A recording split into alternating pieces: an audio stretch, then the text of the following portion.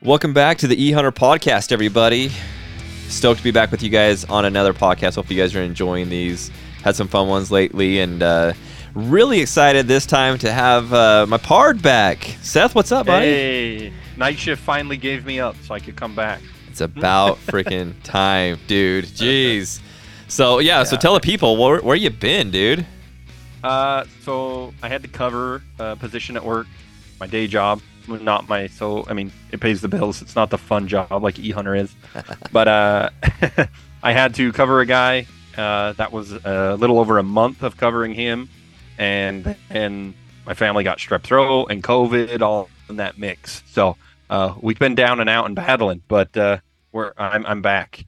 Nice, dude. It's good to have you back. It's been a little bit lonely and been hard to do podcasts by myself, but. Right.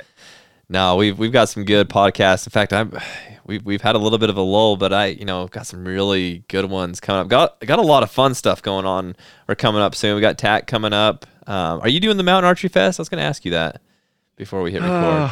What? I can't even remember. When is the one in Beaver? Is that the one coming Beaver? Up June. Let me look here. It's this month. I know. I've got one thing that might mess it up. That's what I'm hoping it's not the same week. It's the weekend of June 25th, it looks like. Oh, no, of course it is. I'm taking my daughter to a concert, so cool. I will not be doing that. But yeah. Oh, dang. That'll be a fun. That's one in Beaver. They did the one in Soldier Hollow last weekend. So I think my buddy Tyler went up there, and I think he probably won it again. I mean, that kid, he's ridiculous. In fact, I think he is doing another shoot this weekend in Nevada, and he's crazy, man. I wish I could shoot a bow like him. I guess maybe if I shot more than once every 6 months, I probably could do it. But yeah, I'm gonna start shooting with my cousin here down in Hurricane. They've got the targets and kind of a mini course, like a hike around course. Yeah, the 3D. I'm gonna start shooting it. I think we're gonna try to shoot it every Wednesday, going forward until the bow hunt starts. So nice. I've got TAC coming up in next month, so we're gonna be out there the 7th and 7th and 8th of July. I believe we're out at the Sunlight Mountain Ski Resort in Glenwood Springs doing TAC. So stoked about that one. That's a cool place. Oh, man. It's such a pretty place. I love Glenwood Springs going through there. It's a beautiful place. Yeah. Have you ever been up to that Sunlight Mountain Resort? I haven't. I've just drove through it through Glenwood twice. Oh, and, gotcha. Geez. Yeah. Just to look at it and drive around. It's an awesome place. Yeah. It's such a pretty one. I haven't been up for a couple of years. I mean, I've been through Glenwood. I go through there all the time, but haven't been up to the actual resort for a couple of years for TAC, and I've had to miss out the last couple times, but super stoked to get up there again this year. And those guys are gonna kick my butt. Like I said, those guys shoot all the time. the guys that I go with. So we always do like a mini competition. They got serious this year, by the way. Holy smokes, man! we have like this seating that we have to. I've got to shoot like a target in my backyard to see where my seating falls, and I'm like, dude, just put me in at 6th place because there's no way I'm keeping up with you guys. Put me in as rookie hunter. Yeah, right. Yeah, that's they're competing in they're kind of doing what Tyler does. They're competing in competitions and all that, and so I'm like, I'm just lucky to hit the target. I'm not out there winning money, but no, it's gonna be fun. I'm excited about that. So got a lot of fun stuff coming up that we'll do some podcasts on, and so hopefully you guys enjoy that. And if you guys are at any of these events, reach out to us. Would love to chat with you and get to know you a little bit better. So super stoked about that. So before we jump into the podcast today, we want to, as always, give a shout out to the people that make this whole thing possible. We'll start with onX Maps. Great guys over there. Honestly, guys, if you're using any kind of mapping system, use onX. I mean, there really is nothing better. They're about as perfect as you can get. So not just for hunting either. I mean, I dropped a bunch of pins on fishing locations this weekend. So nice. This spot looks good. This spot doesn't. look so good, Yeah. stuff like that. Very nice. Yep. Yeah, that's I use it for everything. So yeah, Onyx, and we appreciate them helping us out. I mean, a lot of this stuff wouldn't be possible without companies like them, and so we're grateful for them. And maybe, you know, stick around. We'll give another membership away at the end of the podcast. Hook you guys up. Man, we should hook them up with an elite one, shouldn't we? Should we? Yeah, I mean that'd be a pretty good incentive to stick around. Yeah, I think we should do that. Elite. I mean, if you don't have an elite membership, because you guys, I mean, if you have an elite membership, it's not just Onyx that you get. You get the hunt reminder. You get Hunt and Fool. I mean, you get a top rut. Top rut. Yeah, there's a lot of stuff that comes along with that. So, discounts and all sorts of stuff. Yeah, we're all kind of partnered together, and so if you have that elite membership, it's a pretty sweet hookup. So, stick around to the end of the show. We'll give away one for kicks and giggles. So, also want to thank Vortex Optics. Appreciate them and their support. They've been a longtime supporter of us. If you guys didn't listen to my last podcast, I did a kind of a top 10 list for of hunting gear for Western hunts, and a big part of that is a lot of products from Vortex, and not just because Vortex is a sponsor, but because those are the stuff. That's the stuff that you need if you're coming out west to go hunting. And so check that out. But check out Vortex Optics, vortexoptics.com, and they have a lot of awesome stuff. Spent a lot of time behind that really good glass. So you need to quit hating on my 18s. I heard that podcast. I listened to it. Oh, well, I don't like the big binoculars. I take out my spotting scope instead. So, how often when you're hiking through the mountains do you carry those 18s on your chest? Not on my chest. Never, in my never, backpack with my tripod, just like you're carrying your spotting scope. How often do you pull your spotting scope out? All the time. So there you go. I pull my 18s out all the time, but I carry them in my backpack with this. They are my spotting scope because I got really bad eye fatigue was the main thing. Yeah. So, and that's the thing. I think I talked about that, but yeah, it's very fatiguing to look through a spotting scope for very long. I just like it because you get the extra power. You also get the extra, the big bell, the big objective on it. So you get a lot more light and you can just see so much better with them. So, yeah, I mean, honestly, can you go wrong with either one? No. Okay. I get it. Okay. You like to not hike as far. Like with my 18s, I have to close the gap a little bit. Exactly. You can sit up on the hill. And then when we're scouting together, then you're like, hey, I can't tell what this is through my 18s. Will you pull out your spotting scope and tell me what this is? No. So I think you said that a few times during your pronghorn hunt last year. No, I just run like 500 yards up on the hill further. You do too. Dang it, that was fun. I wish you had that tag again. That was a blast. I wish I had killed one. Yeah. Stinking animal. Freaking crazy things. It's hard with a bow, man. It's really They're hard. just lucky I didn't have a rifle or a muzzleloader even. I got so close. I'd have smoked them with a muzzleloader a bunch of times. Easy. Even with the old percussion cap that I've got. Yeah. I was within 100 yards a bunch of times. Could have killed 20 of them. But that's why it's bow hunting, man. That's right. Bow hunting sucks. So, but it's a blast. It was so much fun. But it does suck. And you get to go bow hunting again this year, archery hunting again this year. You drew your archery tag here in Utah. Congratulations. I did, and I'll be assisting my cousin who drew a limited entry deer tag. Nice. And I may possibly be assisting my wife's cousin who drew a muzzleloader big bull tag. So nice, dude. That's awesome. Awesome. And I did draw my Colorado tag, my Colorado deer tag. So the group, my crew will be going to Colorado again this year. So I'm jealous. I wish I was going. I know, dude. I'm sorry. Seth just told me some statistics before we got on this podcast, and I'm bummed for you, dude. Like that's terrible. So it hurt my heart. I shouldn't even have looked. I should have just been like, you know what? I didn't draw. I'm not going to worry about it. So that's what I need to text Tyson, because he just sent me the numbers for my elk hunt here in Utah, and I should have been like, dude, just don't even tell me what they are. I don't even want to know what they are. That's worse, I think, than mine. Like being real close and not drawing is one thing, but to think you're close and not be close, that's a different ball of wax. Yeah, that's a straight up kick in the something. You know what? So. Yeah, you should have just done muzzleloader. I try to tell you these things. I know. Well, he's trying to get me to do archery, so yeah, I don't. Maybe if the dates were a little different. I mean, really, truthfully, you're gonna have like 7 really good. Yeah. Well, in theory, 7 really good days, and then that's it. With a bow, that's hard to get it done. Yeah, it is. It's really tough to get it done. I mean, he got it done on his, and he saw a lot of elk and had, excuse me, had a lot of fun. But yeah, I just I don't know. Again, I don't shoot my bow as much as I probably should. I guess if I had that tag in my pocket, I'd probably be shooting. You would. A lot I'm sure you more. would. Oh yeah, I'm sure that's the case. Yeah. So, but I don't know. We'll see.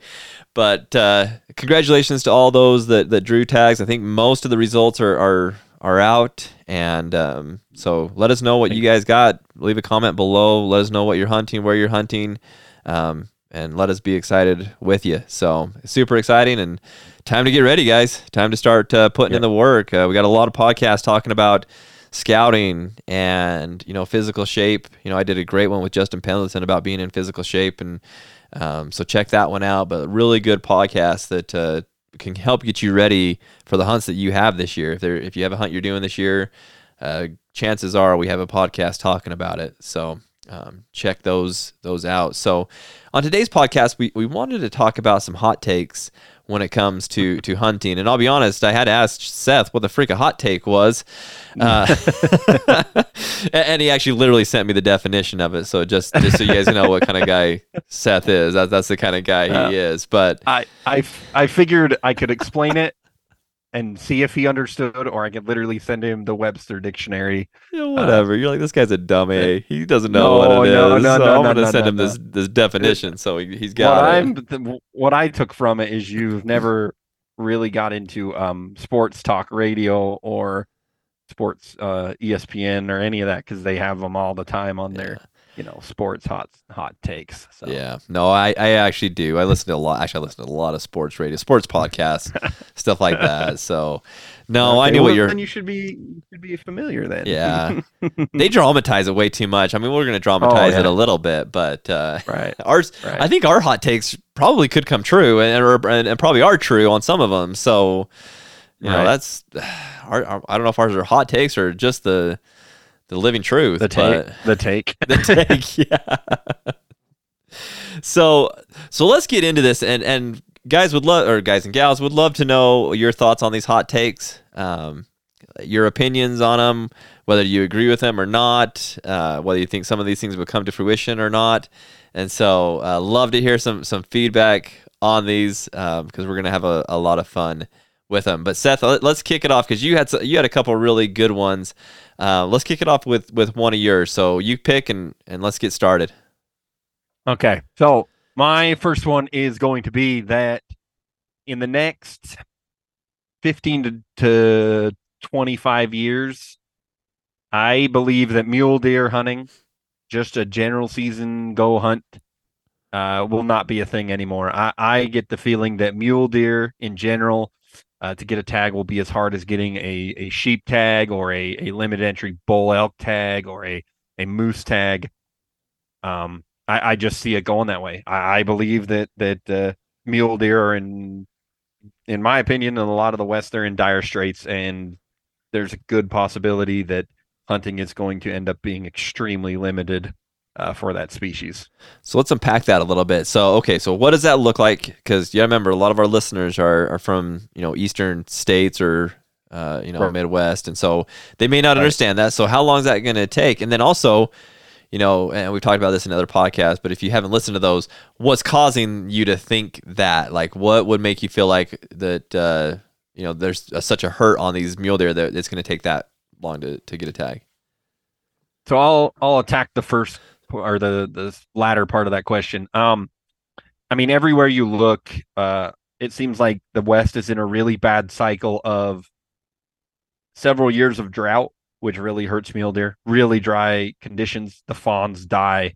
They're not as robust. They can't get to the water.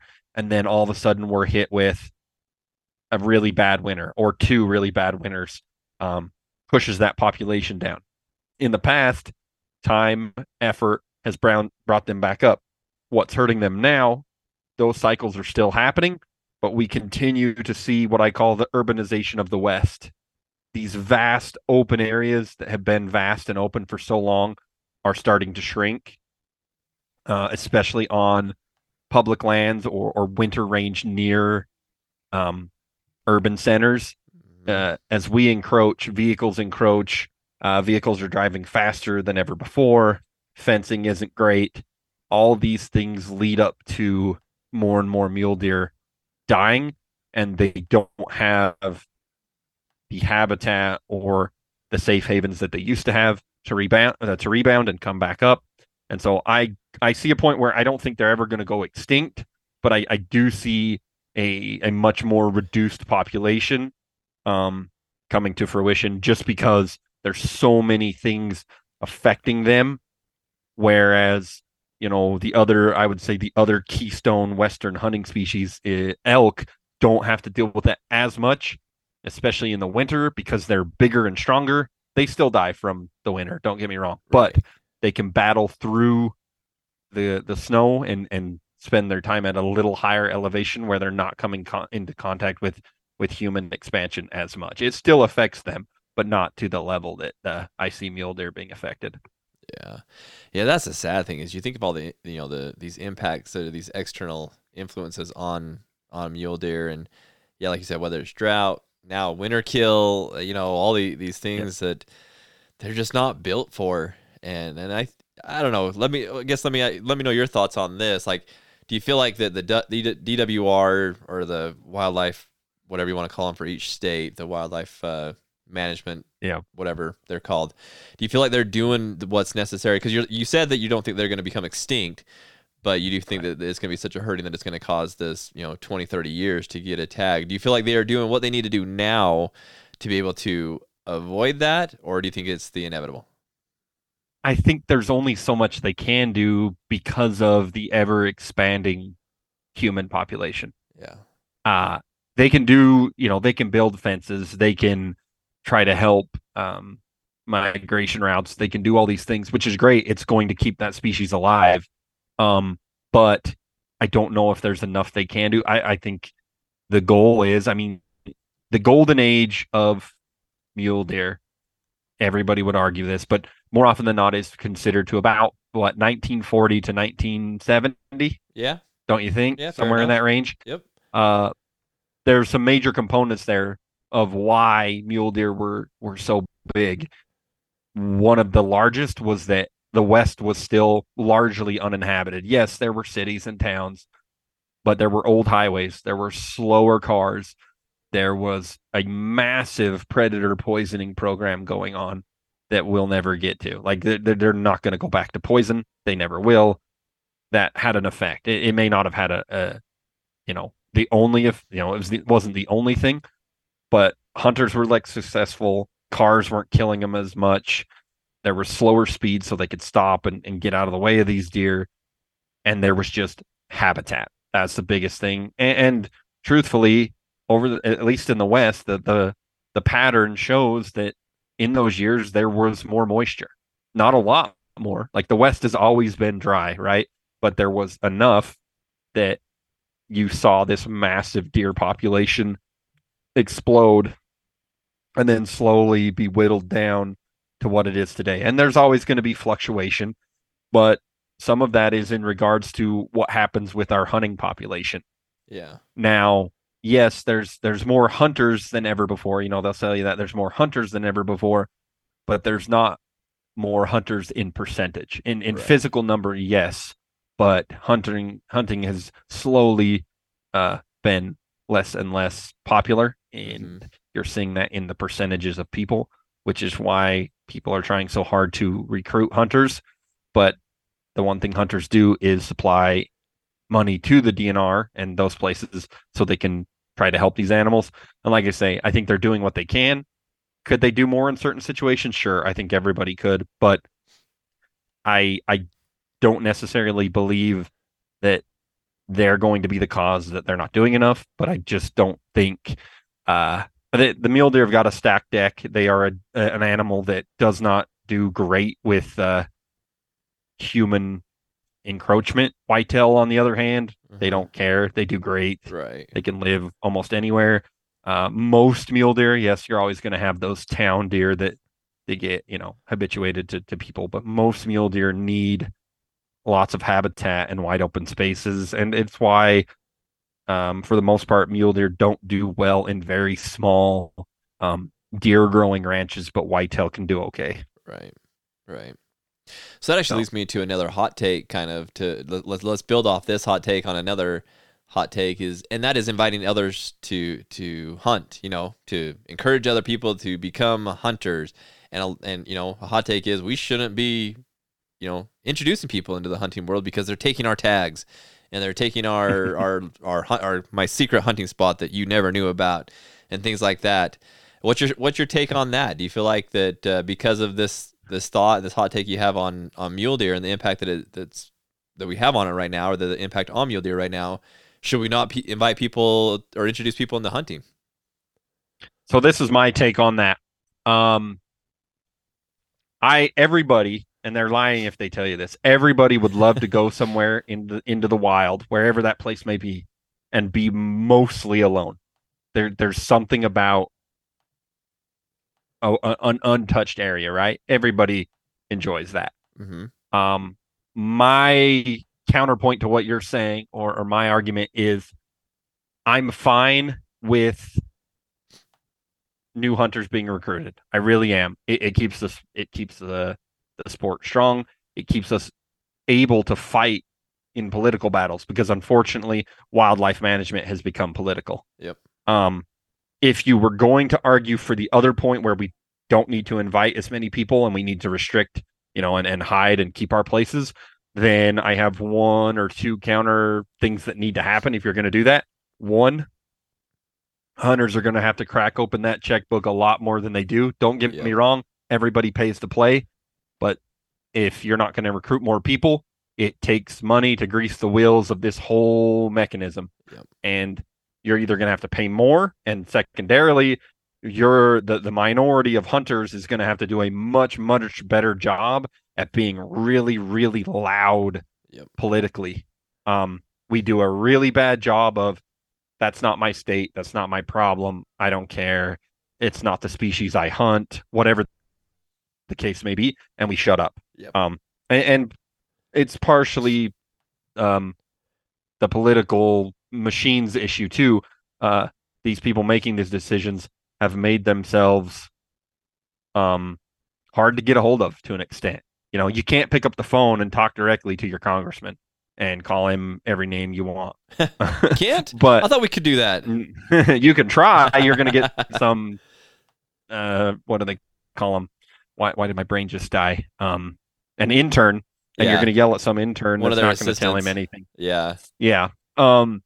And so because of the whole machine, it's made it hard to get a hold of them. But that's what I'm saying.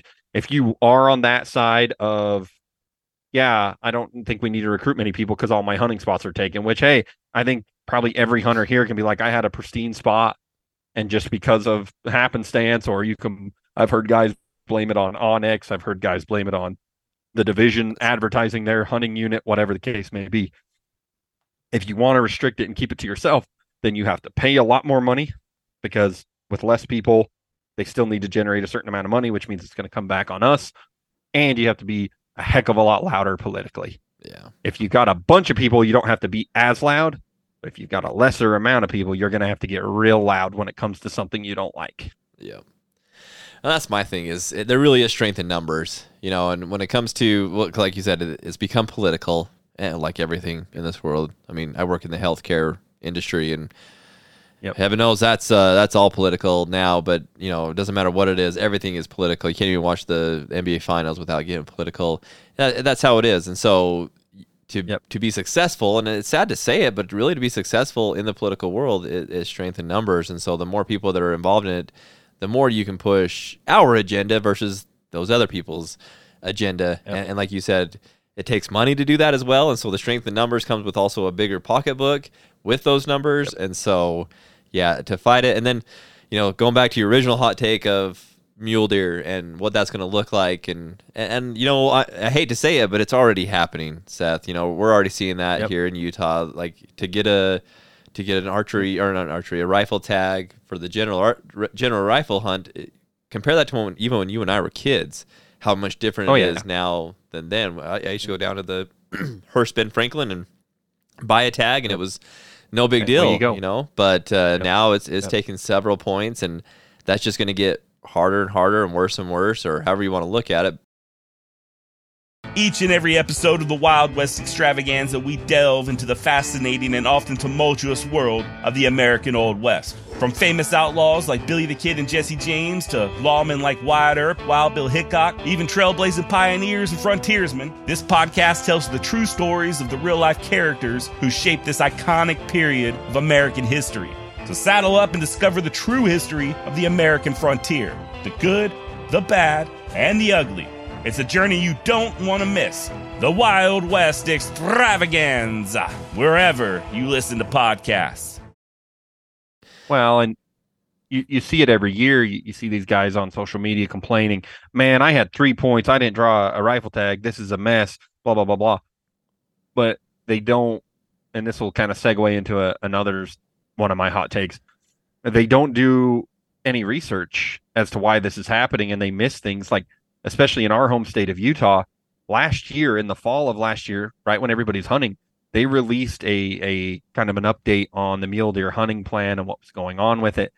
And they said right in there, by 2030, so in 7 years, the average deer hunter, this is across everything, rifle, muzzleloader,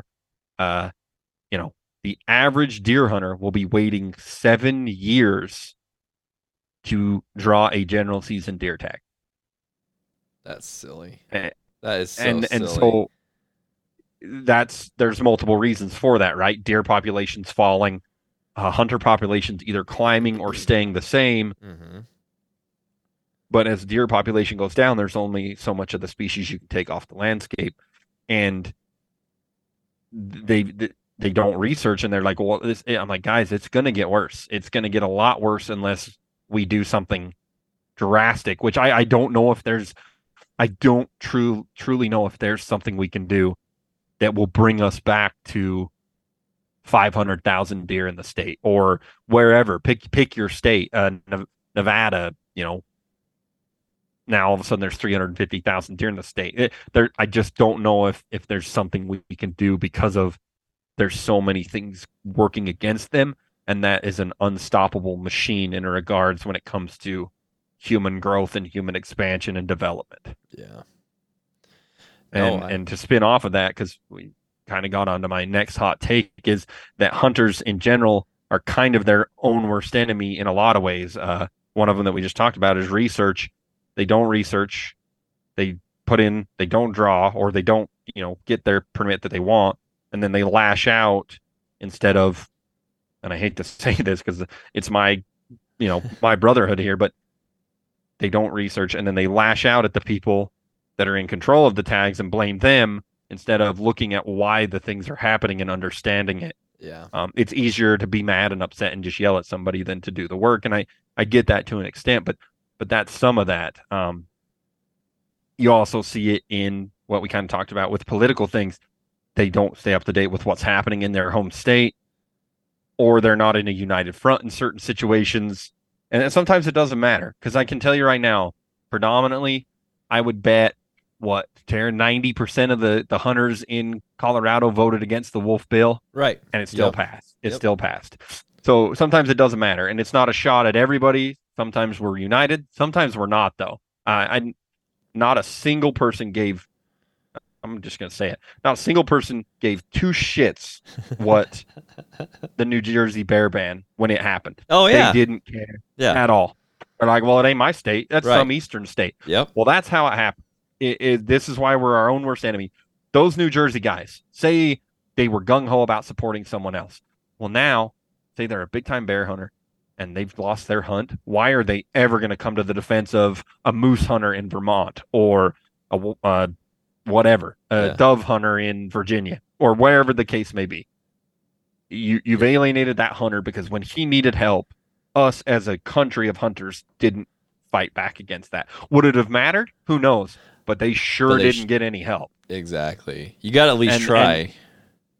And that's where you're seeing these issues, and it's great. They like the organization Howl for Wildlife. Awesome. It's needed. It puts hunters' spear point in the right direction. It amplifies that pressure, but it needs to be from everybody. It doesn't need to be one organization doing all the legwork, right? They're an awesome group of guys. They do a great job of keeping people across the globe. If you go on their website right now, they've got an archery hunting ban in South Africa that they're fighting against. Yep. They've got 2 Canadian weapon bans and wolf hunting ban they're fighting.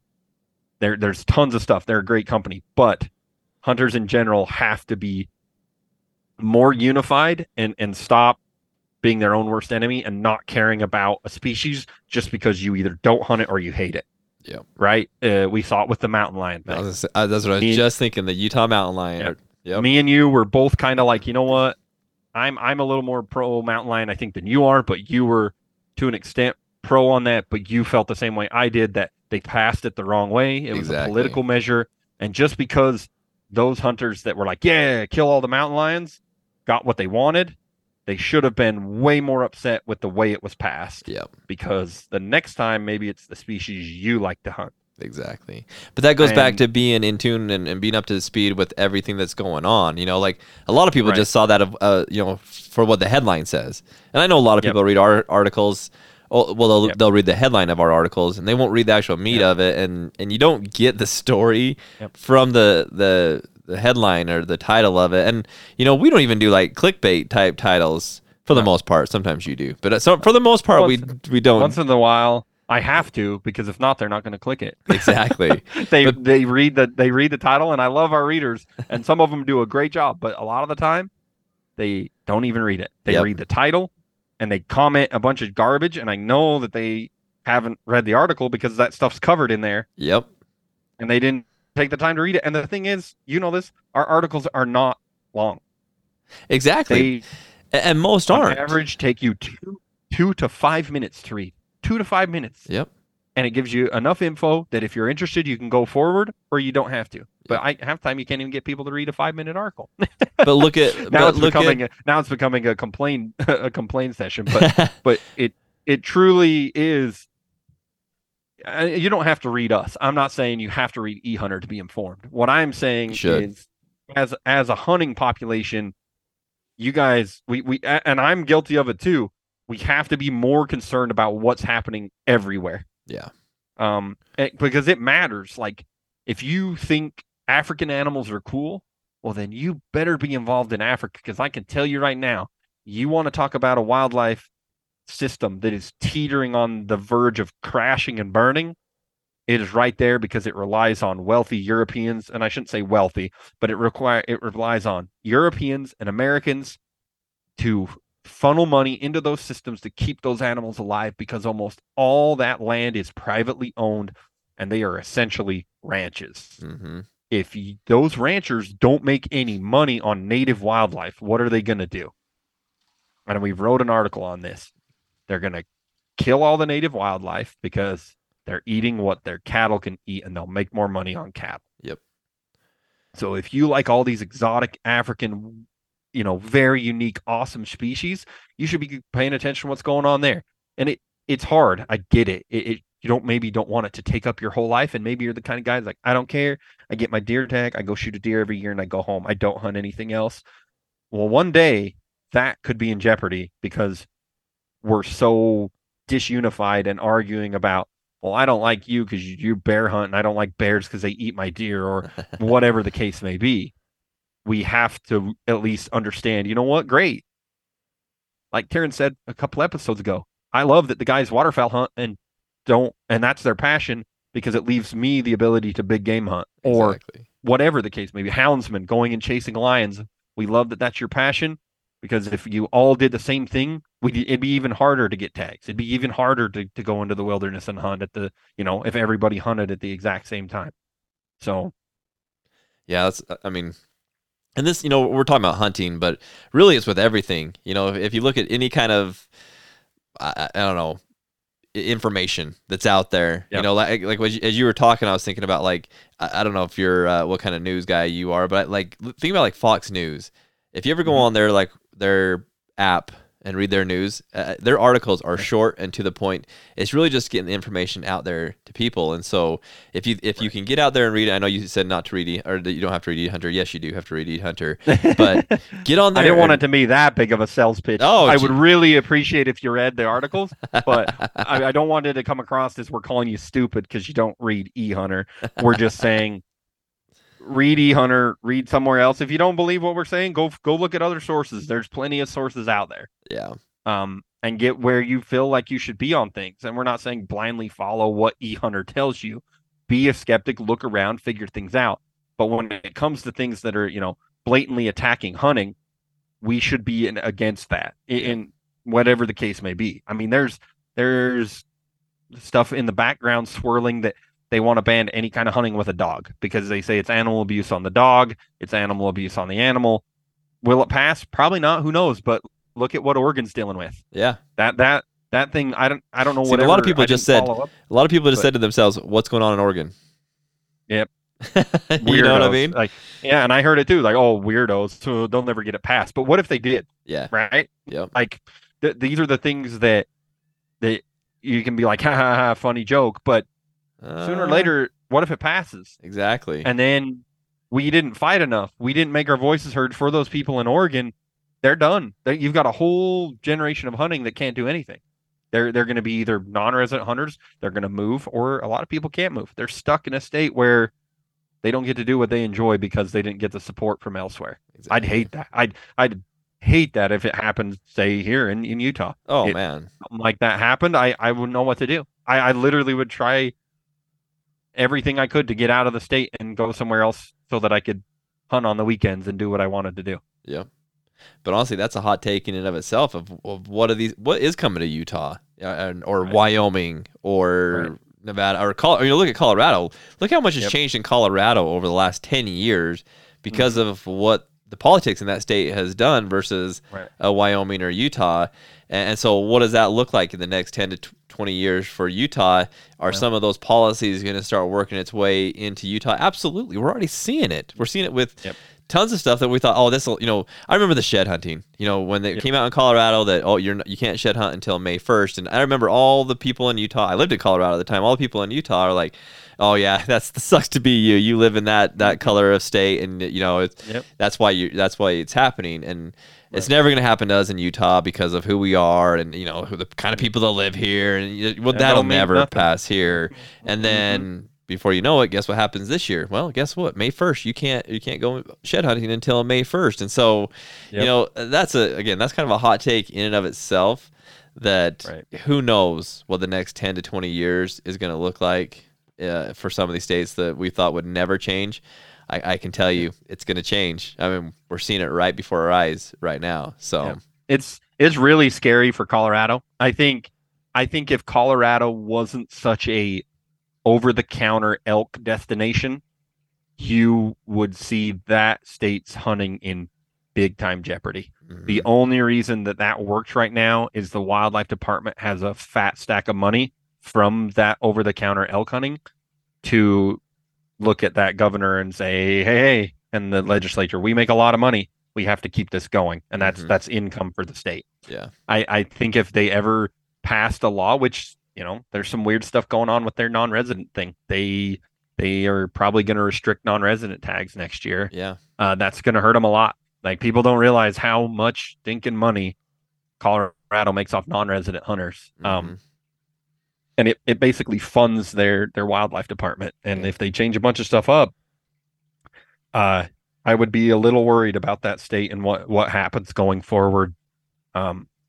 Just because of some stuff that's already passed. We all know the wolf thing, and you guys know I'm not wholly anti-wolf, but I am anti-political wolf, where they force them in and there's no management plan on the docket, and there's no plan to ever move them off the endangered species list and things like that. Right. So, Well, let's move to another hot take. Otherwise, we're going to be on this podcast for a really long time. This is going to turn into a Joe Rogan podcast before too long. We're going to be sitting here for 3 hours talking, and I guess we're only just 30 minutes into this. But be prepared, everybody.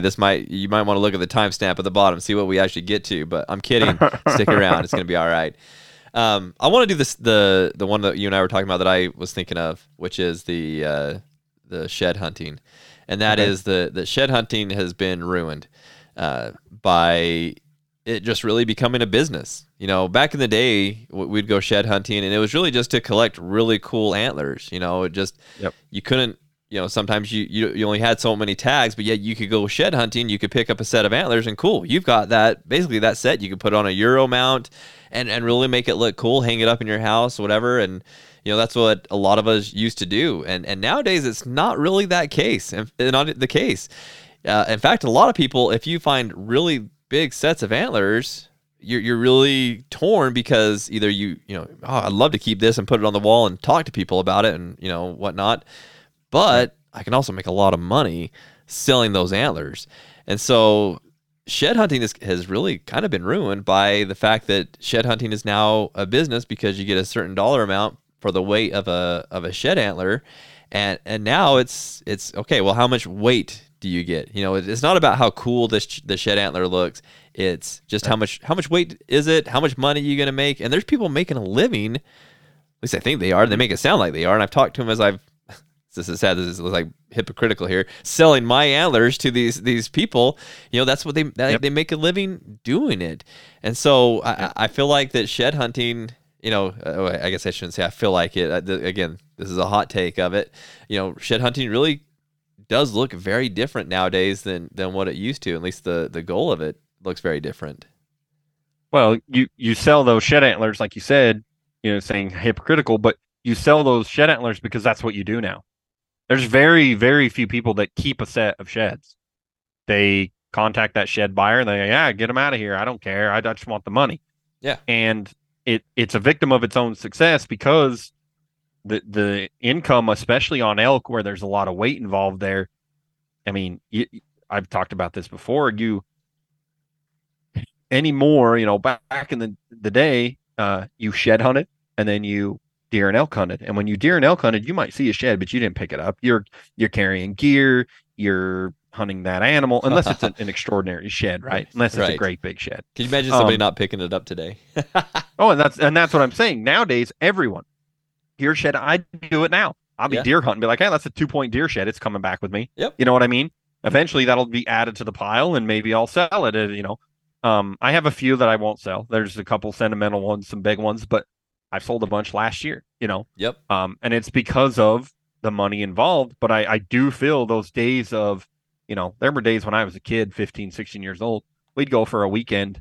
We'd have 25, 30 horns just laying out in the field. Yeah. Nowadays, I mean, there's guys that do it. Don't get me wrong. There's diehards. But for the average guy that you know, has a lot of stuff on the go, family, kid, wife, it's hard to get people out and in a line to even find a couple because they're going to pick them up. They're going to sell them.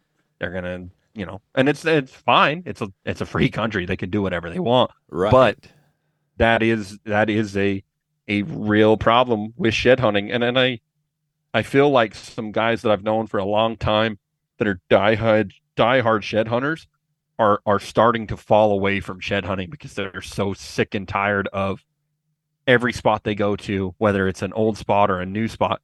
There's fresh boot tracks on the ground. Mm-hmm. All the sheds are gone. Not all. You're never going to get them all, but the large majority of the sheds are gone. And they're frustrated where, man, I just did this for fun. You know, I sell them on the side. And now I'm, you know, essentially in their mind, I'm wasting a ton of money just to hike in the woods. I'm not finding anything. And whether maybe that's a psychological thing, but I understand. I get that because last weekend we walked 30 some odd miles and we didn't pick up a single brown elk shed. You know what I mean? Like in the old days, I would have had 4 or 5, 6. To bring back. And it's crazy, like, you know, when you think it's not there anymore because shed hunting has become. Yeah, dude, you're cutting out like crazy. So did hopefully I lose you? everybody can hear you. But I was gonna say, like, Sorry. it's crazy. Like, like you think about like Antelope Island. I did a podcast with a friend of mine a while back. In fact, I think it's still on that people can go find, with Jason Segmiller. And we talked about like Antelope Island and shed hunting on Antelope Island, and the almost the business like feel, because you've got to go into a lottery to even get the pass to go on to Antelope Island to shed hunt. It's crazy what shed hunting has become versus And when it's we only were kids. And it's only one day. It's only one day. Yeah, because it's And a lot of the people I know, that they're not that successful. Like, they'll find a few, but there's always that possibility of finding a true monster set of sheds, which is why they played the game. Yeah, exactly. So it just looks very, very different than what it used to. And like you said, you used to be out deer hunting and you'd find quite a few sheds, but you're right, you wouldn't pick them up because, you'd look at them like, this is cool. I remember picking up like a 2 or 3 point, like, oh, it's a cool antler. You throw it down and or you give it to your dog and let him chew on it or whatever. It wasn't a really big deal. And now you come across a 2 or 3 point, and you're like, dude, I got to take this home. I'm gonna put this in the pile, and money adds up. Yep, exactly. So, really another hot take on shed hunting is what shed hunting is going to look like in years to come. So with this change and with this, this draw for everybody to be out there shed hunting, there's like you said, there's boot tracks everywhere. Everybody's on the mountain looking for sheds. And so now the politics are coming into it. And we kind of already talked about it, like with Colorado and Utah and some of these other states issuing this regulation that you can't shed hunt before May 1st. And so now people are getting cited for it. And I saw things where it looked like DWR agents were trying to spike antlers out there to catch people shed hunting, which is just asinine to me. Yep. But anyways, so looking at shed hunting again 10, 20 years down the road, like what's it going to be like for my kids when they're shed hunting, the regulations that are going to be associated with it, and how much money the government's going to try and make off of shed hunting, and what else is going to come. And it's amazing, a simple thing of picking up a shed antler on the ground and how much it can be politicized, and then how much it can be regulated. And it's amazing to me what it looks like now and what it's going to look like, what it looked like 10 years ago and what it's going to look like in 10 years from now. It's kind of scary, actually. Well, and the government has proven over and over again, they only need like 2 or 3 bad instances and they'll shut it down completely. Yeah. You get guys that say, and I know this is an extreme, but with the value behind some of this stuff, say some guys get into a fight and one of them accidentally falls down, gets hurt, and dies. You have an incident like that, that's going to be brought to the forefront. Legislature's going to get involved, be like, why are we doing this? We lost a life over a piece of bone. And then all of a sudden, it's closed. You can't pick them up at all. Right. And you're like, oh, that's extreme. Well, that's the truth, though. It could happen. That's all it takes, guys. That's all it takes. And I don't know. It's a scary prospect because you just don't know when there's that much value associated with it. When several people can make, a living for their families off of it, it's money. It's no different to them. It's not theirs, but maybe in some of these guys' minds, well, that's my shed. You're stealing food from my children. Right. That's an extreme take, but. Well, but it's the truth. There's guys out there making a living off of finding sheds. And so, like if I go out there and take that shed, well, does it take food off my family's table? No. But no. Are there people out there that it is?